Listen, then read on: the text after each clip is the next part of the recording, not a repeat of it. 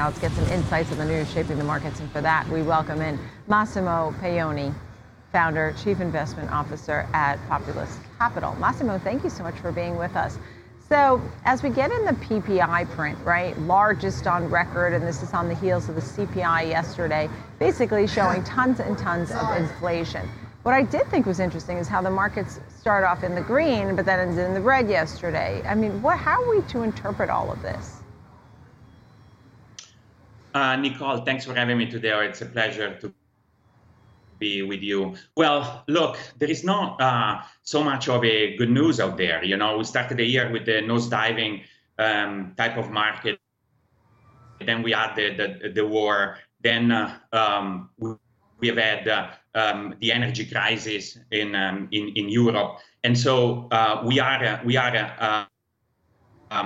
in a situation where China has bought back down in elevated amount of COVID infection, and that has shifted further the focus of global company from the efficiency of the supply chain to more the security of it, and that is further exacerbating the inflationary pressure out there. There is not much of a positive news out there, and I don't know how the American consumers is going to be able to save us all this time around. So the question now is, we see energy and food as the biggest culprits, right, of the costs that are on the rise. I mean, at this point now, the consumer still has to deal with this, right? I mean, there's no relief really at this moment, right?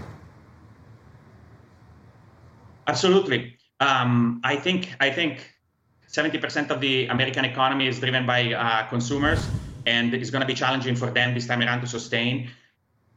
The Federal Reserve has announced a very aggressive monetary and quantitative tightening in an environment where the fiscal stimulus is vanishing. So that is going to add pressure for the American consumer to really keep the economy going. Look, higher interest rates are already rippling through the economy. Mortgage rates on the long term, the 10 years is north of 5%, reducing value of homes, and that combined with this very high level of inflation can only cause a reversal wealth effect that the Federal Reserve had actually built during the pandemic. Yeah, so when you see the opportunities here, what could be materializing? Yeah, look, you know, with an 8+% galloping inflation rate, cash is cash. So there's still opportunity where to be invested. And certainly I would shift the portfolio to a more defensive type of outlook. I would refocus on American exceptionalism with all of the uncertainty out there, especially the US and the Canadian market offer a premium due to safe jurisdiction. But certainly I want to overweight in my portfolio those sectors that are really causing most of the inflation. And so those sectors include materials, metals, commodities, part of the energy sector, certainly the entire food chain production. Within those sectors, I want to invest into companies that are solidly dividend paying, shown a history of growing their dividend. They have demonstrated a pricing power. They are going to be able to fulfill their buyback plans even in a recessionary moment. And last but not the least, they're able to continue pay their debt in a rising interest rate environment without impacting their dividend strategy. I see them, materials, metals, commodities, some of the food and energy areas that we're using and that we need. That being said, you know, Treasury Secretary Janet Yellen just was talking about some concerns, be more concerned about recession in Europe than here in the United States. And we've seen a strong US dollar. I know you're looking at bonds as at least one way to invest. Can you explain maybe also the opportunities that you may or may not see in fixed income? Yeah, absolutely. So, and you are right. I'm very concerned about Europe and the situation that they're in. And I agree, there is a good opportunity in fixed income, but I would stay focused exclusively on the US dollar and the domestic United States type of issuances.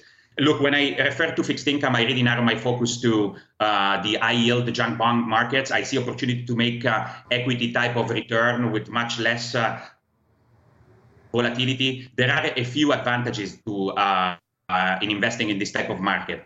The market has already priced in the Federal Reserve intention. We see yield to maturity that are similar to pre-pandemic level, shooting up to a 6.5–7% type of yield to maturity. On the other side, the nature of the junk bond markets is short term and in nature, and as such can be insulated in terms of interest rate risk by a balance sheet runoff run very aggressively by the Federal Reserve. So, but we gotta be careful. There is still a big risk in terms of credit default, and the way to deal with that is to build a portfolio that is very well diversified in order to statistically diminish that type of risk. Massimo, thank you so much for your time today. We have so much news to digest from the PPI and all these inflation prints and JP Morgan kicking off really earnings season. We'll have much to look forward to. We'll have you on again. Thank you, Massimo Paglioni, Populus Capital. Thank you.